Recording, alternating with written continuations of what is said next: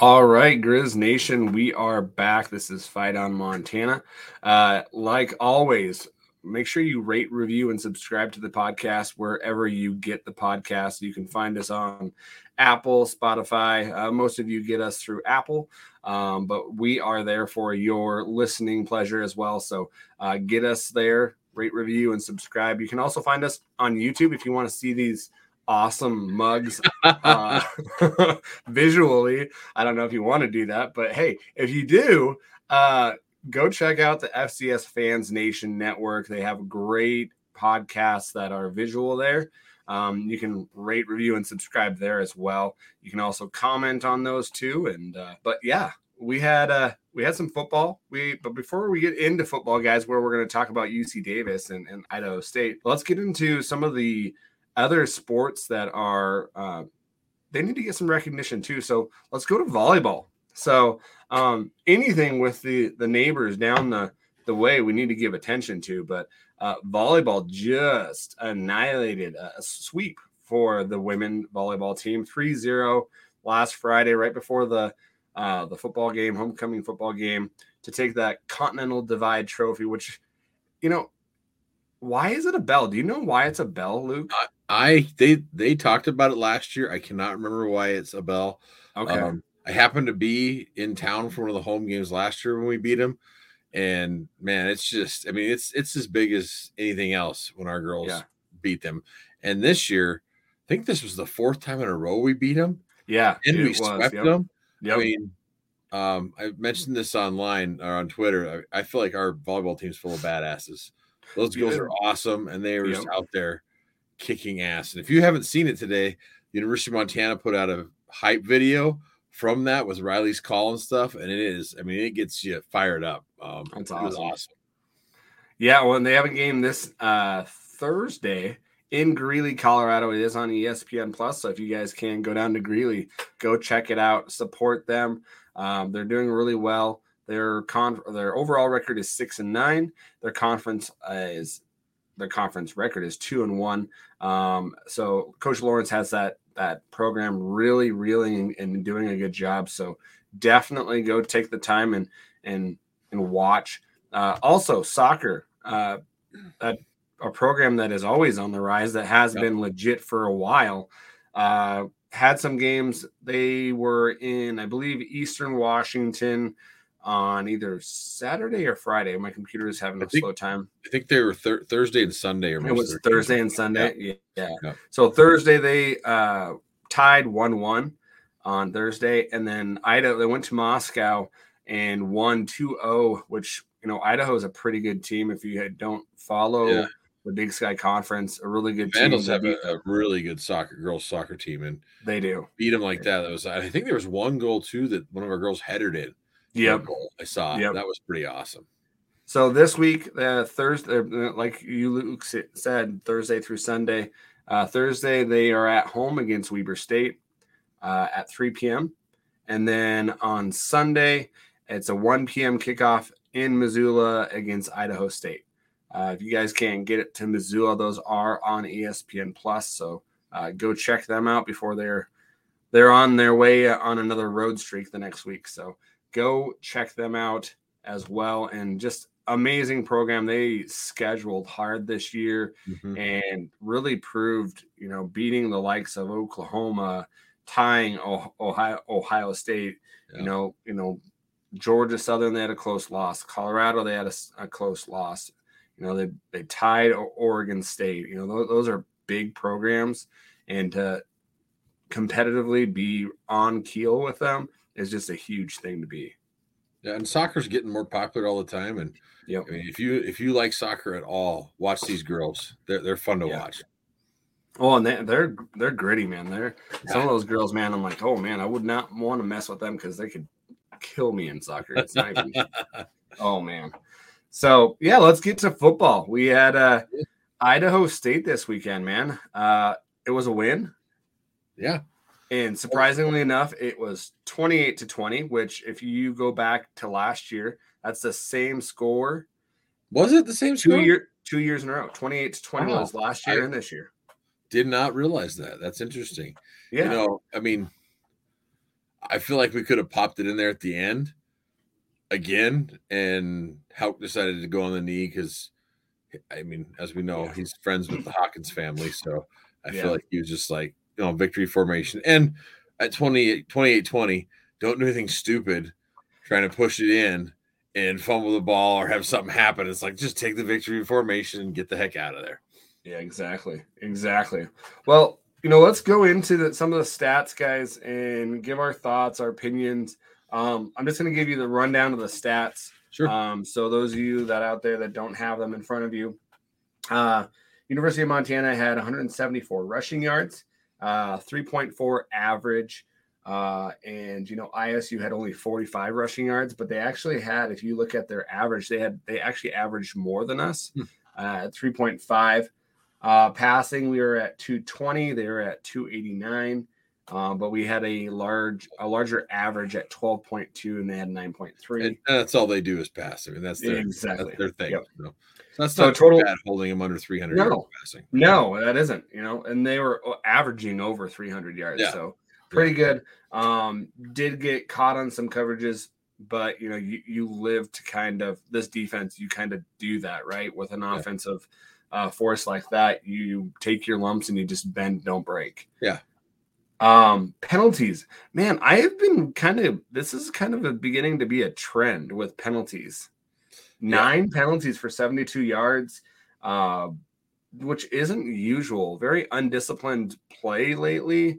That's just kind of glaring to me. There's a couple penalties that happened that sometimes I think you can kind of overlook a little bit. It's a penalty, it sucks. But like the penalties with our guys smashing someone to the ground, or our tight end with that crackback block, it's he shouldn't have done it.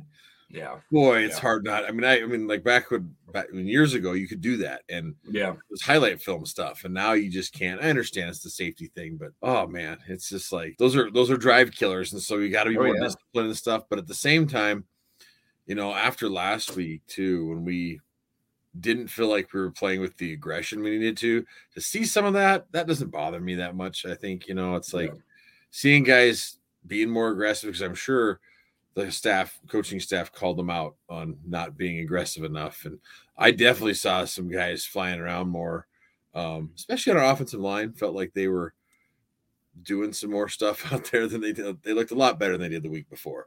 Yeah. And then, possession, we had the ball for 34 minutes.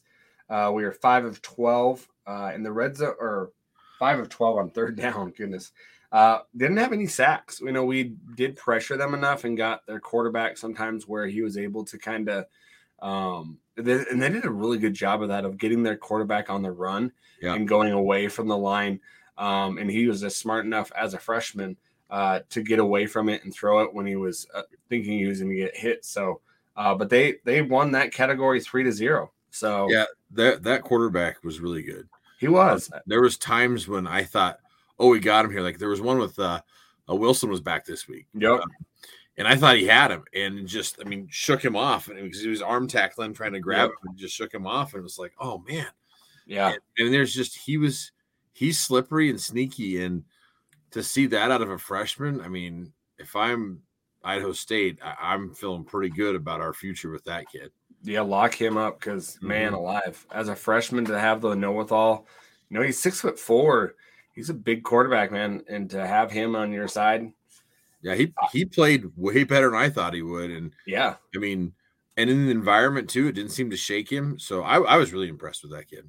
Yeah, I was too. I was very impressed. And then also just we got it to Bergen, 7 receptions, 100 yards. McDowell, 13 of 20, 160 yards, 1 touchdown. He had 20 rushing yards for 66 yards.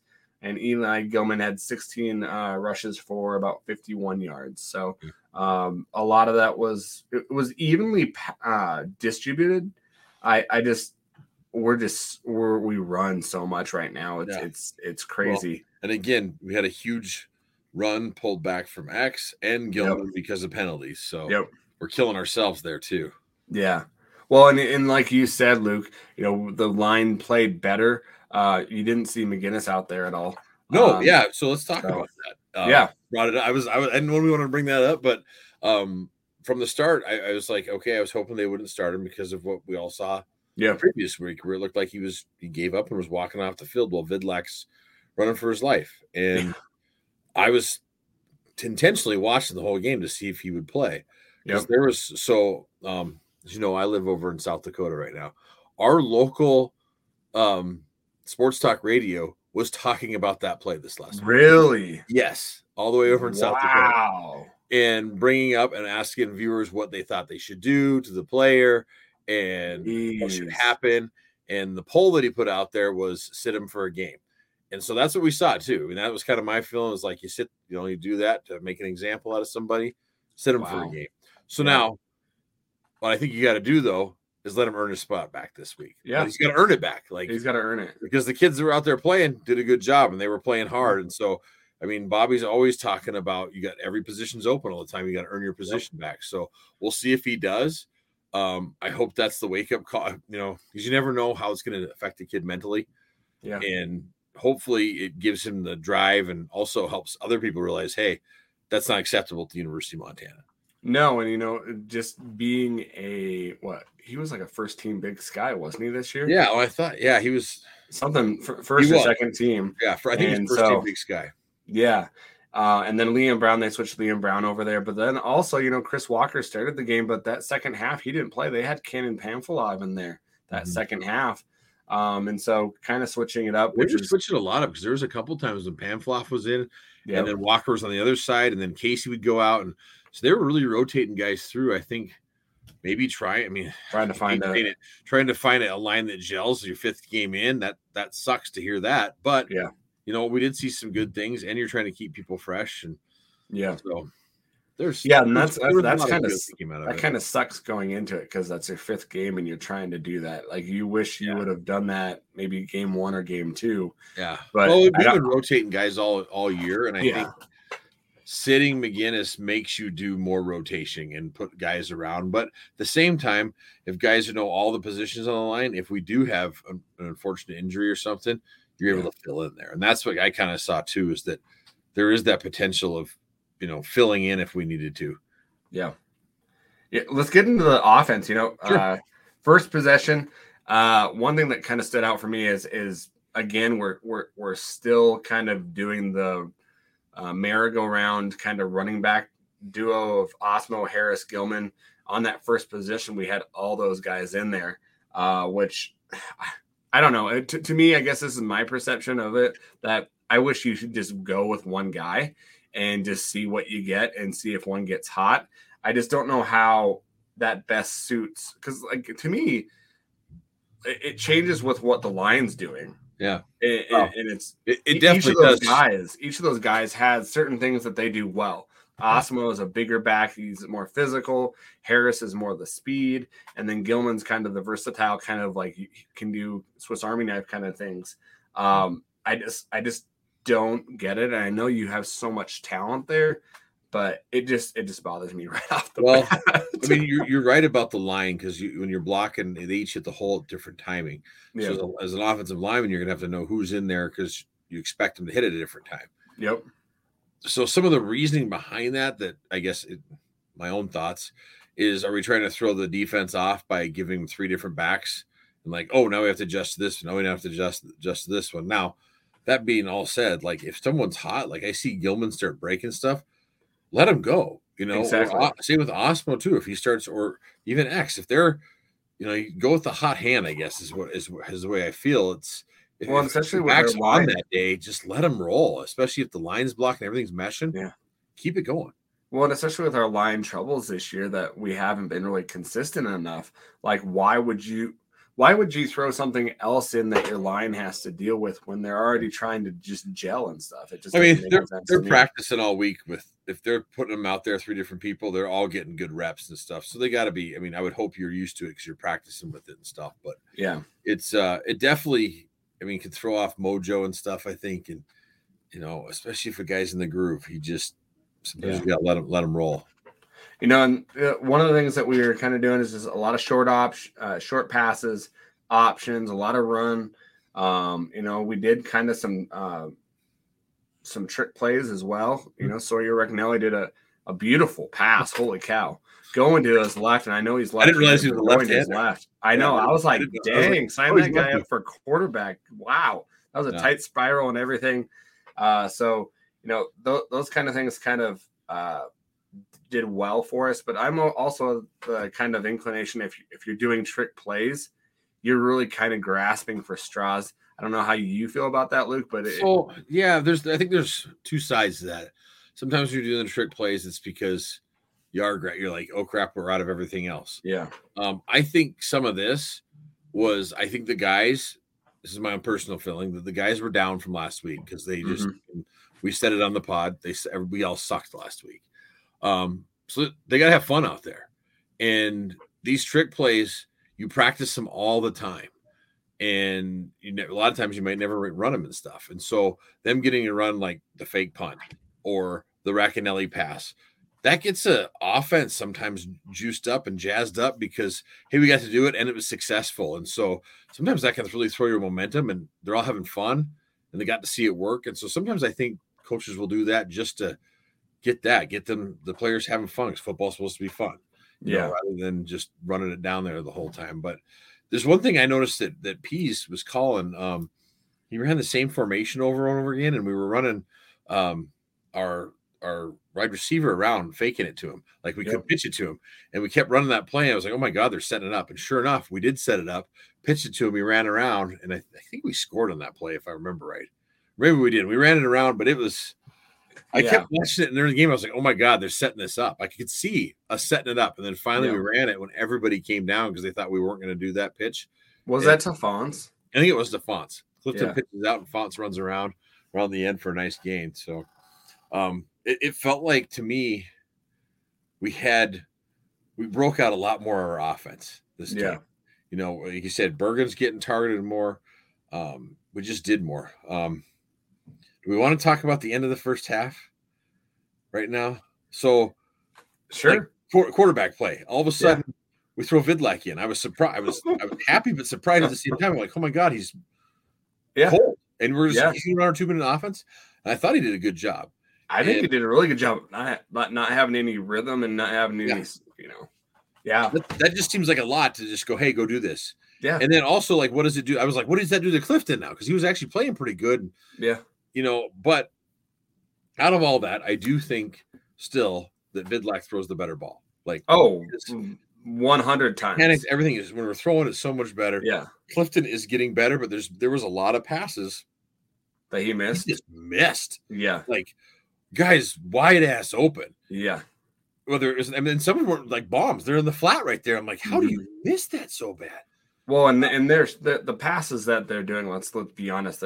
They're very quick throws, one step throw, or hey, I'm getting the ball and I'm throwing right away. And I'm okay with like, especially for Bergen, because he's such a playmaker, and even just give him the ball in space and watch what they can do. And so my thing is that can work. If you do that, a good defense is going to jump those. Because Clifton does look down his wide receivers. He does not look away. He knows where he's going with that, and he's going to throw it. He's going to look and just throw. And so playing a better defense, I think, is going to – because that defense on Idaho State is not good. No, they're not. That defense is last in the Big Sky. Yeah. And last in running. We should have had a whole lot more running yards than we actually should had this last game. Because that defense is not good. Yeah, no, they're not. They're not one of the better defenses we faced so far either. But I do feel like our offense had a little bit more rhythm. Yeah, a little bit more, but also after like so. And you tell me, like I've always heard after like the first 12 plays, first 15 plays, that goes off of the non-scripted, right? Yeah. And so then after the scripted, it dropped. Like for a couple drives, it dropped where we weren't getting some of the. So that kind of is alarming to me because, you can have your scripted plays and do really well. But if you're not hitting on those scripted plays, like, and you're playing a harder defense, it's going to be a long game and you better find something. Yeah. Well, a lot of times, just so people realize too, the script, you have scripted plays, but at the same time, you're not just looking at your script. They're looking also at like the down and distance and where you're at with the chains, and that can change that script a little bit, because just because it's on there doesn't mean that's what you're running. It's like, here's what we think. If everything goes right, this is what we're going to run. And not everything always goes right. So you hope that you can just run your script and just go down and score and be great with it. But they still do have adjustments. But you are right. Like, it did feel, after we got done with what felt like all those plays, that we had a little bit of falling off there. So yeah, definitely.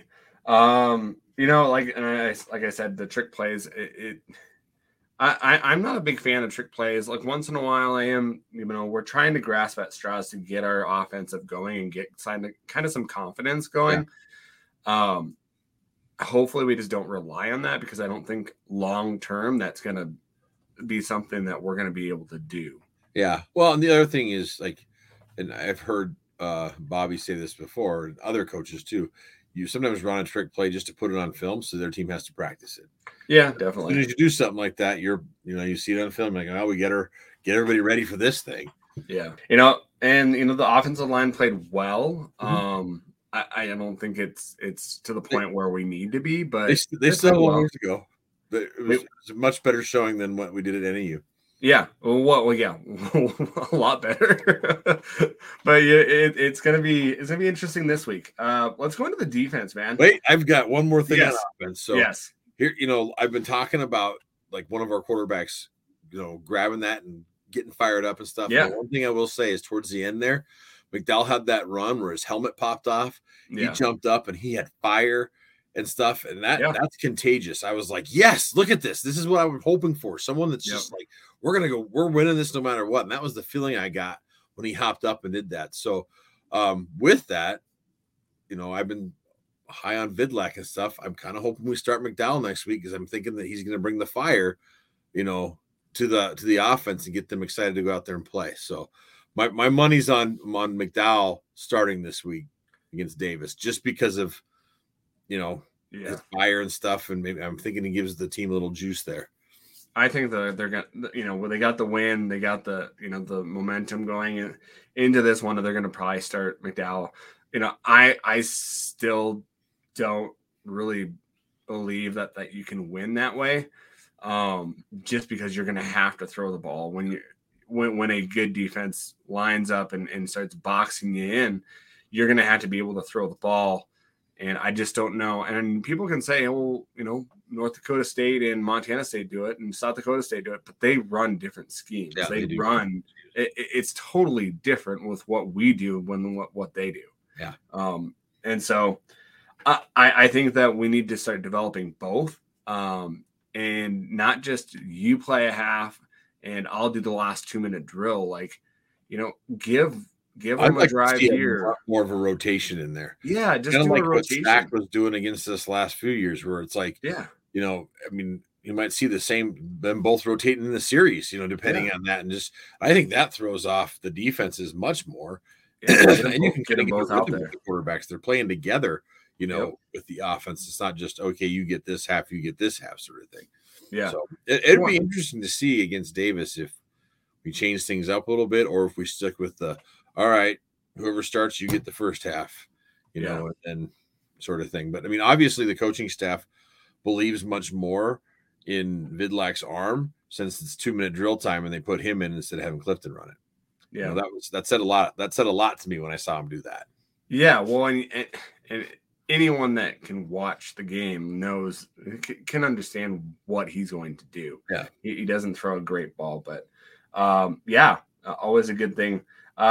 Defense. Mm-hmm. First half, man, they got some better pressure. The coverage was a little iffy sometimes, but we kind of went over that on how this defense is kind of going to give up some. Yeah. We run a lot of different zones now, which allows you can get holes in there and stuff, and guys are letting other guys off of it and to move to the other position and stuff. And they got a lot of stuff underneath, which I was worried about last week, seeing the running backs coming out and the slot players and stuff. But I mean, for the most part, we did a pretty good job stopping it. They did a really good job. Idaho State did a really good job of moving their quarterback. He was able to throw, which with a young quarterback, I was really impressed that he was able to move on the run and throw like that, and accurately like he did. There was some instances where he threw a pick. But he did well, and especially on third down where they were 7 of 13. Yeah, that's darn good. Which that's really good. Over 50%. That's always good. Yeah. And so with a young quarterback, that was impressive to me. What about you? What did you see? That gets really frustrating for a defense when they're over 50%. And yeah. You can't get off the field. But yeah, no, like we said earlier, he really impressed me. Because I really thought they were going to run both quarterbacks. We've seen that in the past, and they didn't. They just stuck with the freshman, and I get why. Well, right at the first half where they had Hunter Hayes in there, I believe that's his name, and he false started, I think like twice, and pushed him out of really close to the goal line. I think that was. They kind of stuck with him, and I thought they would have stuck with Hayes because it was the red zone area, and they put Cook back out there, which maybe they were just like, oh, we're done with this. Yeah, I mean, you screw up like that, you're probably like, you know what? Yeah, he's got the hot hand. Get him in there. He's playing well. Why did we even do that? I'm sure they look back now and go, we shouldn't even have done that. Exactly, because you get a different cadence. That's the thing you got to worry about too when you're changing quarterbacks up. It's that cadence for the line can throw things off, and even other people too out there, and you can get false starts, and it helps that our crowds out there screaming and yelling and stuff too. It never makes it easy on the opposing offense in Washington Grizzly. Yeah, well, and their wide receivers did a really good job. Like we said, they rolled the quarterback out, but when they were rolling that quarterback out, the wide receivers were then coming back towards the ball where the quarterback was, and they were meeting that pass, which you don't always see all the time, but they were always doing that. Quick plays, quick pass plays really got the defense. I think this game where they kind of took advantage of our, over pursuit of guys where, they would wait till we were over pursuing and just throw a quick pass and get, 8 or 9 yards. That's something with our defense, this 3-3-5 we run, because it's so aggressive and fly to the ball. And it's just our kids. They're just hot to fly to the ball that's when you can get burned, like we saw against NAU with some of their trick plays, because you just get so overly aggressive. Because you want to be aggressive, but you got to make dang sure they're not, running some kind of play action or something else so that it's going to pull you out of your position. Yeah, exactly. And then, one thing is, do we get enough pressure on the quarterback? Like usually the second half, by the time that we start and we're getting pressure, usually they break, right? And they did not break this time. They didn't break. We didn't get to them. Yeah, we didn't definitely get enough pressure on him. Like I said earlier, like that Riley, I thought had him, Wilson, and it just kind of did this Olay thing, and I was like, what the heck was that? It wasn't very good technique or anything, but we need to get more pressure on these quarterbacks. I mean, it's going to help. We do that. It's going to help our secondary and everybody. And especially this week. This week is going to be it's going to be very important with Miles Hastings, and we'll get to that. But ISU had a lot of missed opportunities, and I'm probably going to say something that people aren't going to like, but it's kind of in question form. They had a lot of missed opportunities, and that kind of makes me think.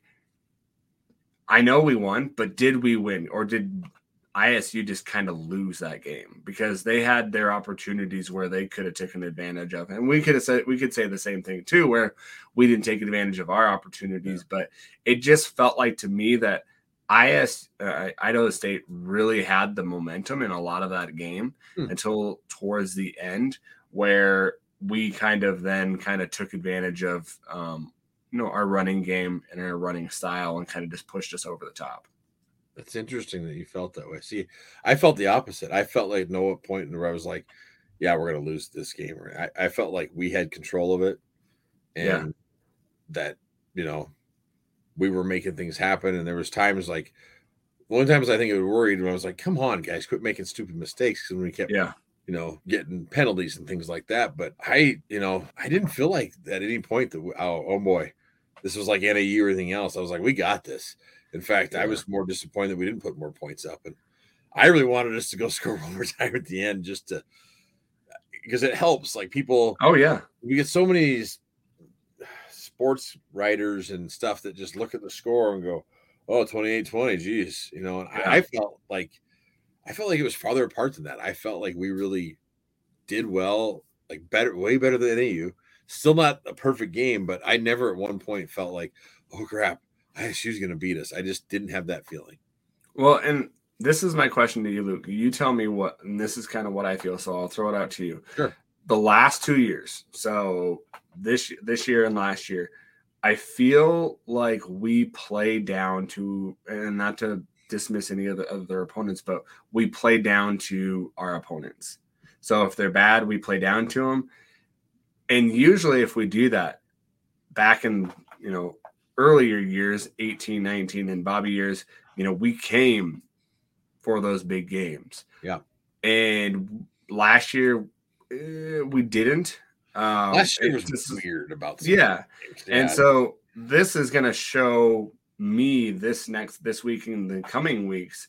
Okay, are we just playing down to those people, or are we going to play down to some of the opponents, and then we're going to play up to where we can play? Because that's how I've been feeling the last couple of years, where we just play down to those opponents. Yeah, no, I agree with you. It does feel like the last few years, like if we, have a bad opponent, we do like play down to play at their level instead of playing at that dominant level. Yeah. Now, exception, when we played Eastern Washington last year and beat them 63 to whatever, that was but again, that's Eastern. We like beating. Yeah, but that was not a good Eastern team, and they quit. No, they quit that game. That was which is just fine. That's what we want to do is make it. So far this year, it does feel like that. Like I feel like I don't feel like we played down to Ferris State level. I thought that they were a good team, Ferris State. They were. Yep. So just Ferris State this last weekend beat Northern Michigan 78-3. So, oh my gosh. Yeah, I'm just, Ferris State's a good football team that can put points up, and look what we did to them. I mean, yeah. I don't care what you say, that's a good team, and we ground that one out. So, yeah. Again, I agree with you though. This Davis game I've been looking forward to all season because I felt like the first 5, I'm like, I'm not going to know who we are after these first 5 games, and I still don't. I mean, especially with the craziness we just saw this last weekend in the Big Sky Conference with, Northern Colorado was close with. Oh gosh, that was nuts. Yeah, Weber State. Yeah, they were up on 21-7. Yeah. I mean, and then you got, God, I got to look at the scores here because I'm trying to remember them all. Yeah, Weber is down 21-7 in the fourth quarter to Northern Colorado. They win 28-21. Off of an interception, ran back for a touchdown. Yeah, ran back. That's what it was. Ran back for a touchdown. We did that at the end to win that thing. And then you got, Weber State wins 28-21. You got Portland State showed up against the Cats. I mean, the Cats ended up winning 38-22. But Portland, I don't know who they are. I mean, they're all over the board. Yep. Idaho and Eastern Washington. Eastern was beating them for a lot of it. And then Idaho pulls away 44-36. Yep. I'm glad we don't play Eastern Washington. We would not match up well with that team. Oh my gosh. Eastern surprised a lot of people, a lot of teams this year. Yeah. But then you got Northern Arizona and Sac State. Sac State beat them 31-30. Yeah. I mean, I thought Northern Arizona would win that. So yeah. I mean, and then every team is so Jekyll and Hyde. I'm like, so I'm trying to figure it out. I'm like, is it the fact that everybody's close to the same? Or is it just like everybody's playing down their opponent, or what's the deal? So I'm not sure. I don't know who we are yet, but I really feel like this Davis game is going to show us. If we come in there like we did in 2019 when they were the number 3 team when we were 15 or whatever, we beat the piss out of them, and everybody thought we were going to go down there and lose. We went down there and opened up a can of whoop ass on them. Yep. So if that happens again, well, then I'm going to have we'll be having a different kind of pod, we will be. But I don't know if that's what's going to happen. Like, we'll get into our scores later, but it's it'll tell us a lot after we see him play Davis this weekend. We're going to know a lot more about who this team is, I think. Yeah, and like probably all you Grizz fans out there know, but if you don't, this is the heart of our schedule. And I'm just trying to get it up here. This is where the rubber meets the road, where we play UC Davis. And I'm trying to get the schedule up. If you have it, let me know. Yeah, I got it right here. So we go to Davis. Then we go to Idaho. Now, do we have a bye in between there? No. Oh, crap. I thought we had a bye. So then we get a bye after okay. We go. So we go Davis, Idaho. Then week 8, we get the bye. Then in week 9, we get Northern Colorado at home. Okay. Which normally they'd be like, yeah, that should be easy, but look what they just did to Weber. I'm like, exactly. I don't know what the heck's going on there. So then after that game, we get Sac State at home. Oh gosh, we need to win that. We cannot lose that one. So 4 in a row. Then we go to Portland State for week 11, and then week 12 is the brawl. So you're looking at Portland State game is kind of worrying me right now, just because of their quarterback. Is kind of developing into something nice. Where last year we thought he would be something, but then kind of didn't do anything. Did squat first versus last year. Still kind of Jekyll and Hyde a little bit, I think. Yeah. But we hear all those games. Out of those, normally I'd be like, okay, Northern Colorado, Portland State wins, right? Yeah. So we're just going to say those are wins, even though they were playing harder this year. So then you've got the Cats, Idaho, Davis, Sac State. Yep. Out of all those games, we need to at least go 2 for 2. If we want. Well, yeah, because if you beat Northern Colorado and you beat Portland State, even though we're 4-1 right now, it's basically that's 5 wins. 5 wins because of that Division II. The Ferris win doesn't count. Yeah, so you need 2 of the last 4 games. Yeah, so we need the playoffs. We need to go 2 for 2, 2-2 against the Cats, Idaho, Davis, and Sac State. That's saying that we would beat Northern Colorado and Portland State. Yeah. So it's that's why this Davis game is so big. Yeah, both those games are split. Yeah. Both of those games are split where 2 of them are on the road, 2 of them are at home. Yeah. I think even though it's just probably not going to be popular right now, just looking at where we're at, we're probably that neighbor game is going to be a tough one. Yeah. I don't think that we can't, because the rivalry game, all things are out of the table.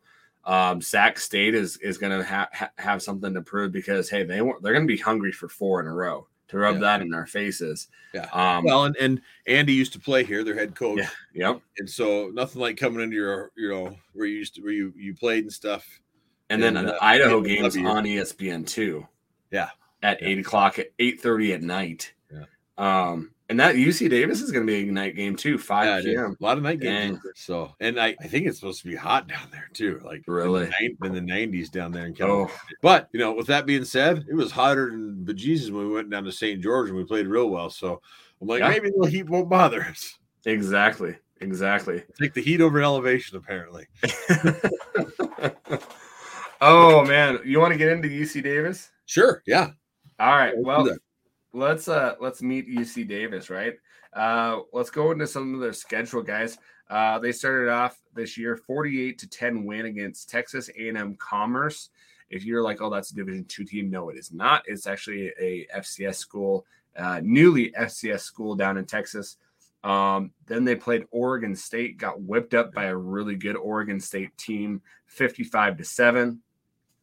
Went back to, I think they played at Southern Utah and they beat them 23-21 win. Oh, they were at home. Were they at home? Okay. Yeah. And then lost to Eastern Washington 27-24. Again, and you said Southern Utah, they only beat them 23-21. Yeah. And Southern Utah's not very good. So I'm like, what's going on there? Exactly. But then they come back and they play a really good game at home versus Eastern Washington. And then they take care of Cal Poly, which Cal Poly don't they have that Heward kid? I don't remember. I haven't. They did, and I haven't seen anything about him, because he was like a high prospect. But they win that game 31-13. So they're coming in 3-2, and they're at home, right? They've got a QB, Miles Hastings, which was in the preseason award list. he is turning the ball over a lot. And so that's going to be why it's really important to get some pressure on him. He's 107 of 170 for 963 yards. He's averaging about 192.6 average in yards. He's got 6 touchdowns and 5 interceptions, and I believe some fumbles as well. So he is turning the ball over this year. He's been kind of prone with that. And I was talking to Luke about this last night. They had a good running back, Van Larson or whatever, Larison or whatever, 70 attempts, 479 yards, 4 touchdowns. He ran for like 225 yards against Eastern Washington. Did not play against Cal Poly. They had Trent Tompkins. He had 19 overall in the season, 19 rushing attempts, 109 yards, and 12 of those attempts came against Cal Poly for 89 yards. So they went with him. So I think you said that you heard they were on like the third or fourth running back. Yeah, on Saturday night I hopped on to watch little UC Davis against Cal Poly, even though they were, whooping them. But I like to see what teams look like when they're whooping or they're backing off. Yep. And the announcers were saying they were down to their 4th-string running back. Jeez. And at that point, it was the CJ Hutton that was in. Okay, and that's a wide receiver. Oh, yeah. I thought it was number 1 that they had in there. Yeah, because Trent Tompkins and CJ Hutton are a wide receivers, and so they use them. They use them to. They do a lot of like what we do is they run across. And they get those attempts. Gotcha. But yeah, CJ Hutton is both of those guys are wide receivers. So it'll be interesting to see if Larison's going to play. Yeah, not, because if he's not, I mean, that's a big difference there. He's their go-to guy. So and he's a good running back too. Yeah, so that'll help us a lot if he doesn't play. Yeah. If we can just focus on blowing up the line. Also, I heard that they had either, and I can't, I might be wrong with if it's right or left, but I know one of their guards. Is out for the season, and they're playing a true freshman. Yep, I heard that too. They talked about that too on the broadcast. Yeah, so that could be something that's kind of throwing Hastings off, because I think he's calling out coverages or pass protection coverages as well, just because they're playing a true freshman. If I'm the Grizz, I'm taking Gubbs and going, hey, follow him on whatever side he's on. That's the side you're stemming to and just attacking. Yep, blow it up. What I would do is I would just take Jared Ramos and him and just blow that hole up. Yeah, or take Gubbs and have him hit the center and that kid, and then run our back right through, just blow him up. So that could make things a little interesting and maybe give us some opportunity to get to the quarterback there, because we're going to need to we want Hastings to have a long day. Yeah, if you give him too much time back there, he can pick you apart. Yeah, that's what we can't have him do, is sit there and get to his second and third reads, because we can't sit there and let our backers just try to stay on these guys forever. So that's when you start getting beat. Yep. So UC Davis, they're averaging about 26 points per game, 173 rushing yards, 208 passing yards, which is kind of tricky because the last game, they're not going to be running too much because they don't have a running back. Well, the other thing they've been doing is with their wide receivers is run a wildcat, and they'll take the quarterback, put them out in the true wildcat, where they throw the wide quarterback in the wide receiver position and run wildcat. So we got to watch that crap too. Yep. Third down percentage, they're pretty good. They're over 40. They're about 42% for third down percentage, 50% on fourth down. Better than Yep. 15 of their 20 red zone attempts they've been successful at, which 11 of those have been touchdowns. And I like looking at kind of the Big Sky Conference like rankings. Sure. And this is just like, so if you go off of scoring, right? Offensive scoring, Montana and UC Davis are 6 and 7. So Montana's 6, UC Davis is 7. Interesting. Their defense, UC Davis's defense, scoring wise, is number 6. Ours is number 2. And then kind of going rushing. Okay, so rushing, we are, holy cow, we have a lot of attempts. We have the most rushing attempts in the Big Sky with 218 rushing attempts. Oh my gosh, dude.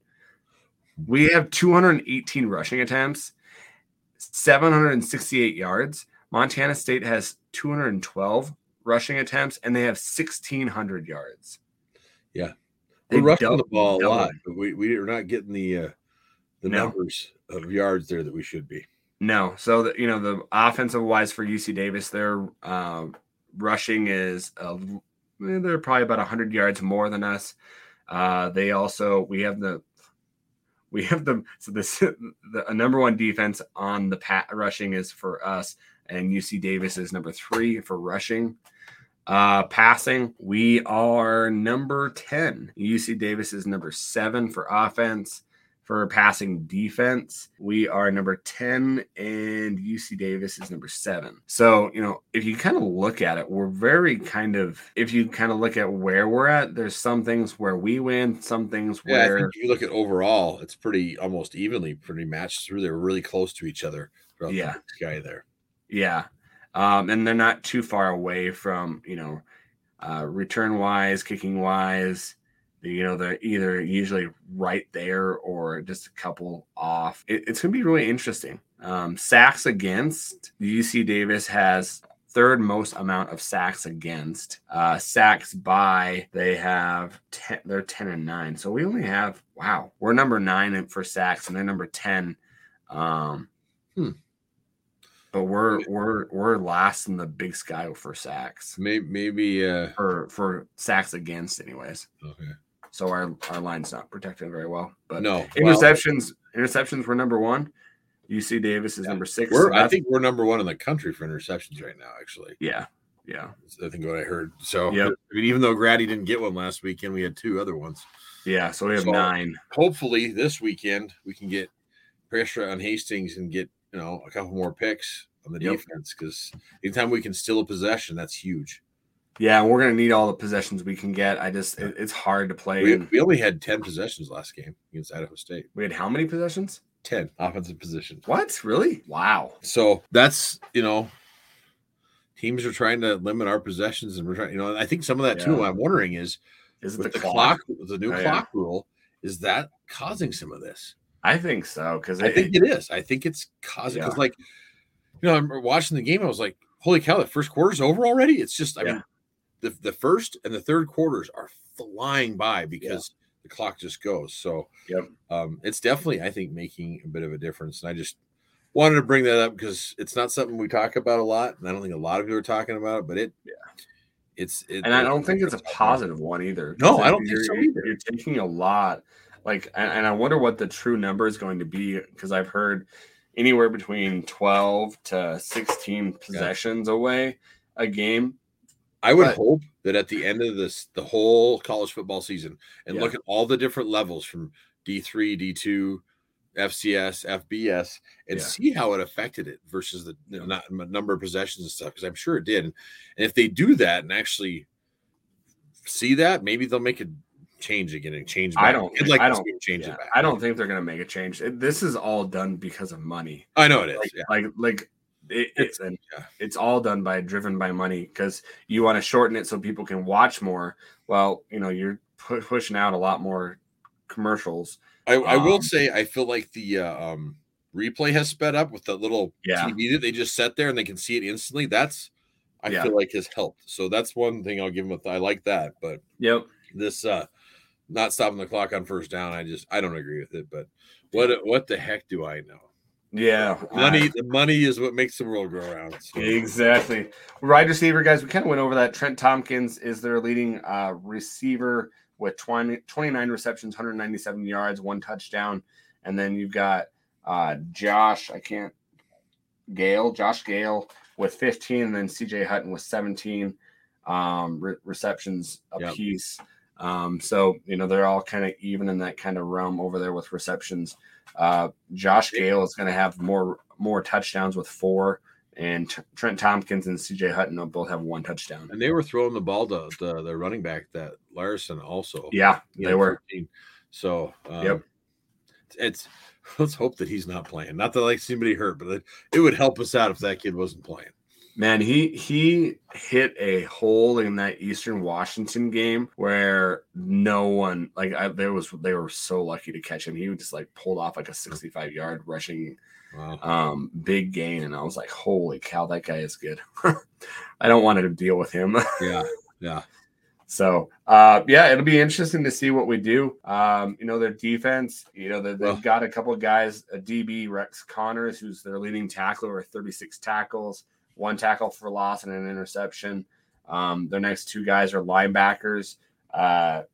Today, Buchanan, 30 tackles, 2.5 tackles for loss, 1 interception. 7, 15, and 4 are their studs on the linebacking court. Yep. So, and then Evan Tattersall has 1 sack as well. So, 25 tackles. And then what I was watching too on the D line, number 92.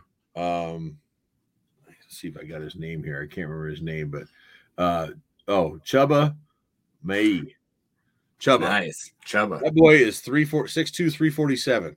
He looks like a small 6'4", 347. 6'2", 347. He is a big old boy. And he is going to just try to stuff us up the middle. He plays nose. Jeez. He plays the one technique on either side, basically. And is just going to try to stuff things and let those linebackers that we were talking about go. Wow. Like what Governor does and what our defense, we let him get him free. Yep. He's a big boy. And good Lord.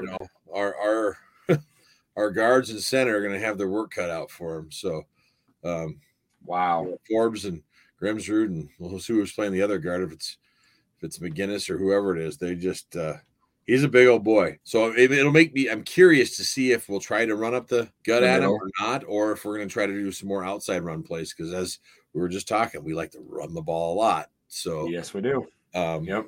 It'll be interesting with that big old boy up there. He's good too. He's athletic. From the plays I watched, I mean, he can move around well. So, and then also it's something that is not being talked about.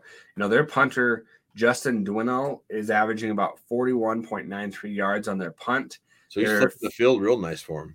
Yeah, and then their field goal kicker is 7 of 8. Hunter Ridley, he's 3 for 3 for 20 to 29 yards. 2 for 3 from 30 to 39 yards, and he's 2 for 2 for 40 to 49. Something that we could, probably look at and keep an eye on. Yeah. Luke, what are your keys of the game? What are you looking at? And then I'll kind of see what you say, and I have some down too. So, the big thing I think we talked about earlier is playing up to this opponent. Like we need to go down there and have that confidence that Bobby had in that team in 2018 or 19 when we went down there last time, and we were the underdogs. Like everybody thought we were just going to get stomped, and we did stop it. So I'm hoping that our offensive line needs to protect the quarterback, whether we're passing or running. They need to just get there. We need the O-line to just have the best performance of this year. Yep. And then if we do that and can keep our defense on the sideline and get sustained drives, that's going to just be huge for us. The last thing we need is a bunch of 3 and outs and our defense out there all day having to deal with Hastings and stuff. The more we can keep their offense off the field, just like any game, the better we're going to be. Yeah. So, containing 92 and those linebackers is going to be huge. So that's why I think Clifton's going to start, but we might see a lot of Sam too, because, I think we can expose the pass. And so I'm just interested to see what we do there. Yeah, I agree with you with just getting a pressure on him too is going to be really important with this QB, with being able this year that he's been turning over the ball and not keeping track of it. And also just with, their down alignment that they're starting a freshman, it's going to be really important to get pressure on him and get that turnover margin that we can and get those extra possessions like we were talking about earlier that are going to be really important in this game, playing a game at home. And like we said, also just playing up to that competition where we're going to have to prove it. We're going to have to show that we can play up against these guys. So I think those are the keys to the game is limit big plays, get some pressure on them, and take advantage of what they're giving us, because I think that they're going to key in on the run. And I hope that they kind of see that and kind of say, okay, well, we need to get into some passing. Well, if it's Clifton and going short passes, or if it's Sam doing what he does. They were keying so hard on Clifton, we were getting 9 in the box, and then we started letting him throw. And yep, when you get that many in the box, yeah, you can go with your first options. They're probably going to be open, especially with the receivers we have. So possibly even maybe running Clifton in the backfield with a running back and having Sam as QB, which I think could be beneficial for us as well. Yeah, that'd be kind of cool, wouldn't it? Wouldn't it? See Clifton. Have Clifton and Eli in the backfield and have Sam as the quarterback and see what you can do. Yeah, that might make things interesting because Clifton, he runs hard. Yeah, he's a big kid and runs hard. So that the coaching staff knows that we have to get this win. Like this is if we don't get this, season's on the line here, playoff chances, all that stuff's on the line. We need to get this. I mean, I'm sick and tired of going on Twitter and seeing all these media voters and stuff. They don't even have the Grizz on their top 25. No, like it's hard to find us on the top 25. Yes, right now there are some that we are some, but a lot of ones that I know and talk to and have banter with don't have us on there at all. Coaches poll, we're 13th this week. Media poll, we're 17th. A win against Davis will prove it to a lot of people. Like, okay, the Grizz still are decent enough, and maybe they need to be ranked and stuff. It's going to help us. We have to win to help our future. We got to take care of these guys. Well, and I think that's going to be something that, like, if we don't get this win, you're going to then have to switch one of those other games, like 3 games that you need to get. Like we said, we got to go 2-2. Idaho. I got 2-2 against Davis, Idaho, Cats, and Sac. So if for some reason this didn't go the way we wanted to, we got to win 2 of the other ones for sure, if not 3. Yeah. And then what does that do for your, because we got 2 road games back to back here, Davis and the Vandals. So we get this road win that can sometimes build your confidence going to the next one and propel you into that. So a lot of our future starts here. That's why we need to get this win, just to kind of keep us on that right track and get us at 5-1 and feeling much better about things. Yep, exactly. Did you have? We can go into predictions. Let's do fan questions first, and then we'll go into our predictions. Did you have any fan questions? I did not. No. Okay. I know Michael Kemper reached out to me, a friend of the podcast, and he had that question. The last couple of years, it seems that we play down to our 2 lesser opponents. Let's see here.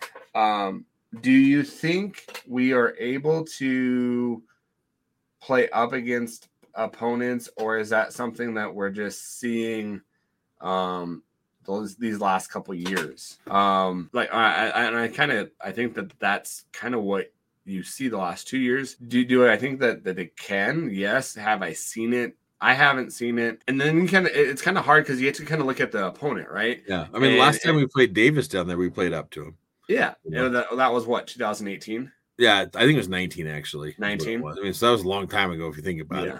But we had was that this last year for Snead? Yeah. Well, no. Yeah. No. Yeah, it was. Yeah, it was. Yeah. I mean, and then like there's times like last year I felt like we were playing up and then someone would get hurt or something else would happen. It's just, the other time I think that we was against Snead when Weber came into the Grizz and they were ranked above us and we beat them. We obliterated them. Yeah. And then we went and lost to them in the playoffs, but when they came there, we played up to them. So I think we have the ability to do it. We just need to do it. Well, and if you go into Bobby's stint with away games, I believe he's 13-13, right? Yeah, so that's right. You split those home games and go 14-14. You've got 2 home games against Sac State and the neighbors that you're going to have to get one of those. Yeah. And I'm glad we're playing both of those 2 teams in our house. That's exactly. But we got to get one of these 2 road games now between Davis and Idaho. I'd rather go ahead and just get this Davis one. Yep.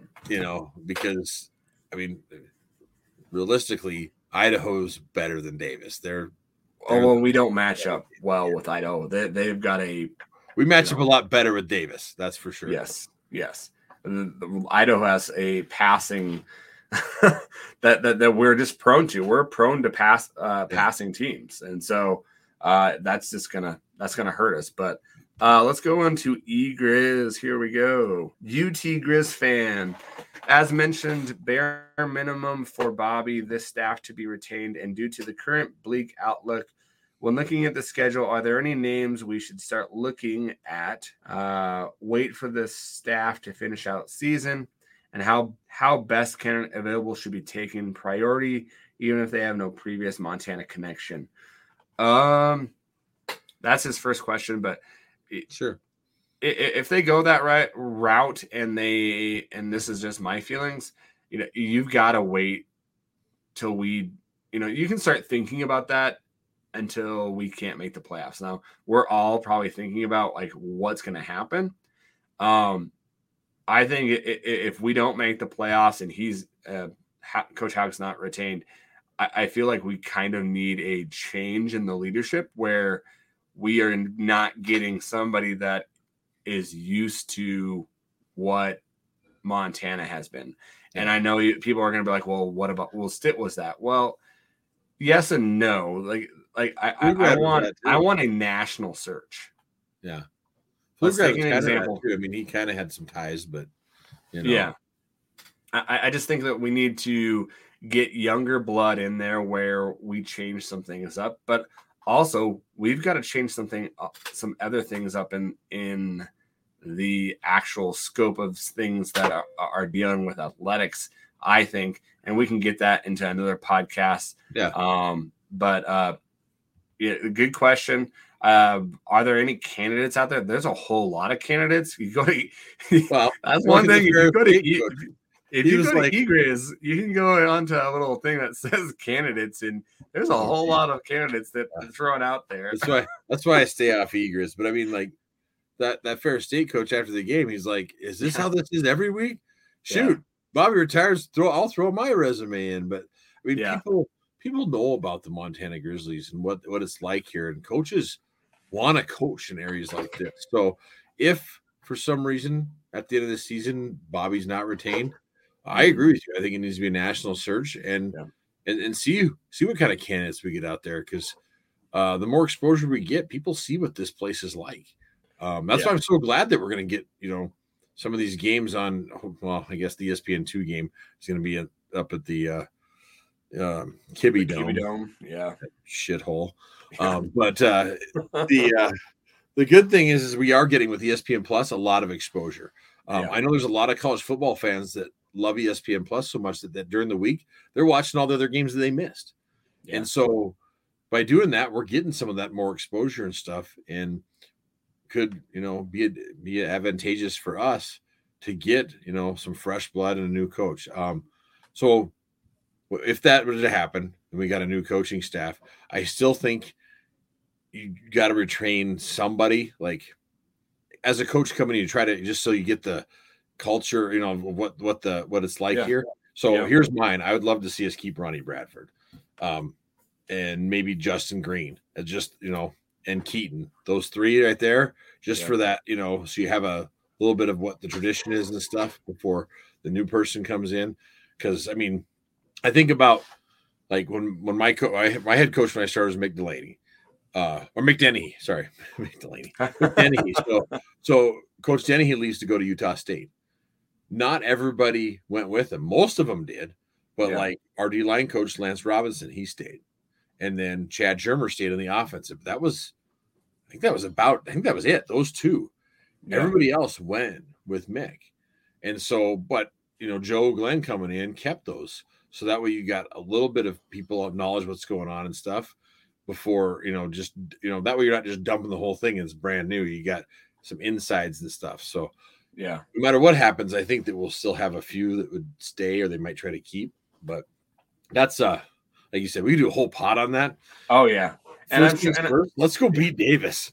Exactly. And I'm sure we'll have those podcasts if it comes to fruition of what's going to happen. His second question, with how poor the offense has looked, trying to ram it down people's throats, and the little bit of success we saw with motion and other tweaks, should we implement a triple option style rushing attack series of plays to take advantage of McDowell and good running backs and a weak O-line to try to help the offense?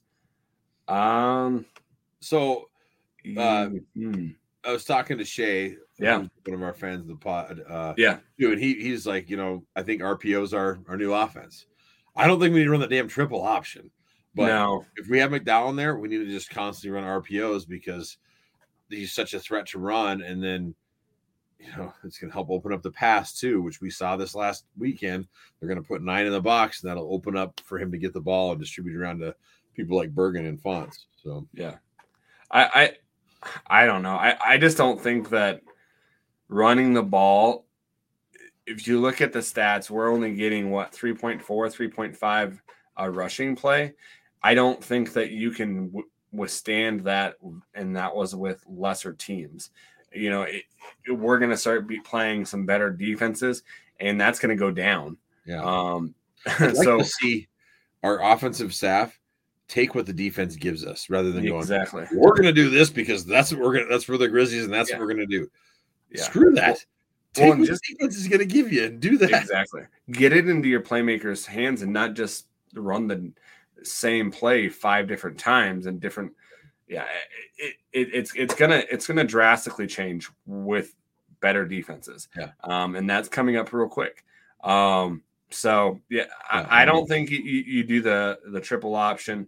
I agree with you, Luke, that maybe the run pass option a little bit, but I also think that we've got to be able to throw it too to keep them honest. Yeah.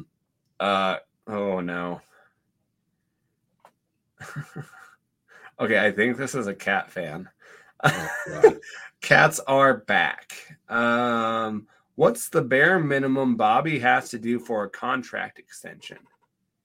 Is the bare minimum different in the eyes of fans versus Haslam? Ooh.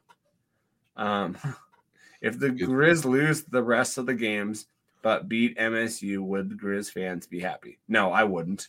So because if we lost all of our games, we're not making the playoffs. Yeah. Even if we beat MSU, what does that prove? That we beat the Cats and we're still staying at home at if we don't make the playoffs. I think there's a big contingency of Grizz fans out there that feel like he's got to make the playoffs and beat the Cats. Oh yeah, if that doesn't happen, both yeah, that they're ready for him to be gone. So where are you at with that? I don't know. I just want to be Davis.